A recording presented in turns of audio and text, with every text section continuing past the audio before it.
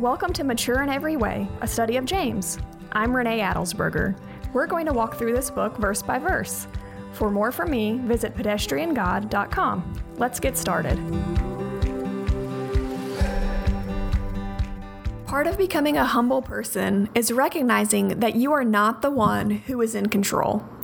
Kevin and I are both mega planners. We love schedules, routines, and sticking to them. We share a calendar on our phones and can tell you where either of us is at any given day at any given time. For our anniversary trips, Kevin plans every last detail. In fact, I don't even know what the destination is until we arrive. He is such a good planner that he can even give me a packing list that has yet to fail. Being planners often puts us in conflict with DCS, the organization in charge of foster care. They often like to do things last minute and with little warning. I've received several calls from caseworkers that just absolutely have to come to the house today, like in the next 30 minutes, or like maybe tomorrow, but definitely in the next 30 minutes, because otherwise they're going to miss their deadline. And it's not that I mind, it's just, well, I had other plans.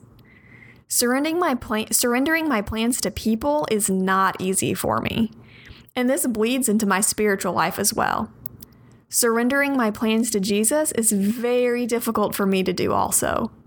I want an outline of the plans he has for my future. You study Jeremiah 29:11 in your homework.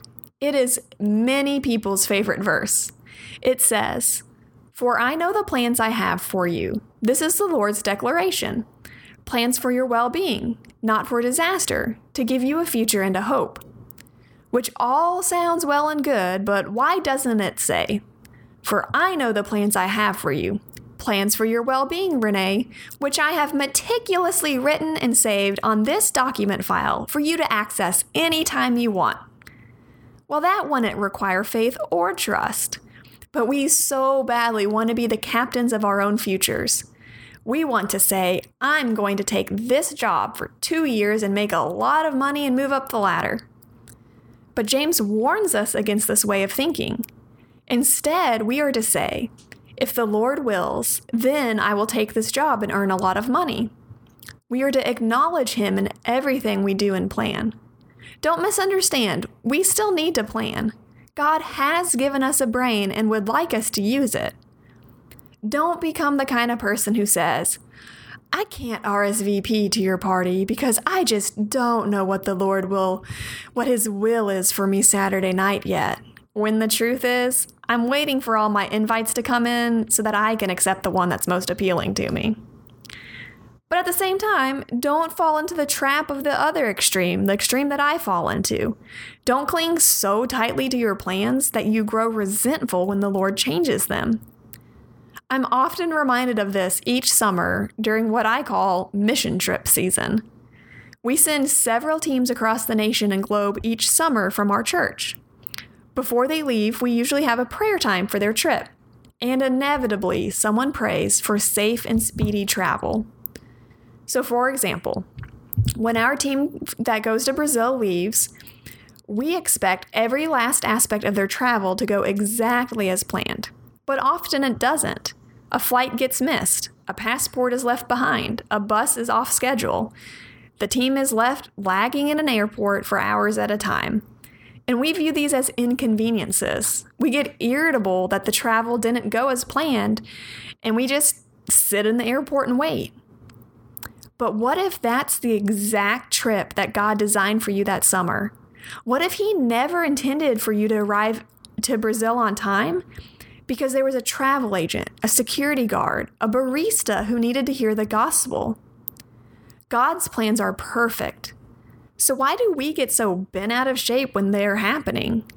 Yes, safe travel is important, and often we are called to arrive at our final destination promptly.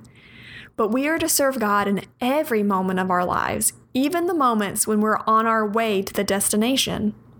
Even in those moments when it feels like our plans have been disrupted. Both of these struggles, clinging too loosely and too tightly to plans, are forms of arrogance which James calls evil. In verse 17, James says, "So it is a sin to know the good and yet not do it." The good in this context is humility. It's acknowledging God's control in our lives and submitting to it gladly. I often come to God with requests that are selfish. Lord, heal me of this cold. Give me this job offer. Bring me a close friend. Nope, not just any close friend. One who lives near my house, likes the same books, movies, and hobbies as me. Praying for the things we want is not a sin, but holding on to them with a tightly closed fist is. When we come to God with an attitude that you better give me what I want, otherwise I'm going to be mad, is an arrogant approach. It shows that we are thoroughly convinced that we know better than God. Instead, we are to come to God with our desires in our hands, but our hands lifted high with open palms to Him. We pray, Lord, please heal my grandmother, but even if you don't, I will praise you. No matter how you choose to work, Lord, thank you. Help me see your glory in this. It's the same prayer that Shadrach, Meshach, and Abednego repeated as the king sentenced them to be thrown into the fiery furnace. You read most of the story in your homework. In Daniel 3:17-18, they say, "If the God we serve exists, then He can rescue us from the furnace of blazing fire, and He can rescue us from the power of you, the king. But even if He does not rescue us, we want you as king to know that we will not serve your gods or worship the gold statue you set up." Now that's a response.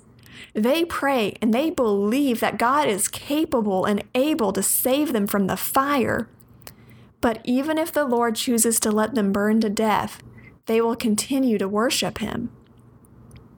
Proverbs 27:1 reminds us, "Don't boast about tomorrow, for you don't know what a day might bring." James reminds us that our life is like a momentary vapor. In the moment, especially if you're young, we feel invincible, like we'll live forever. But none of us is promised tomorrow. We need to remain faithful in the moment. Yes, be responsible and make plans and to-do lists, but don't cling too tightly to them.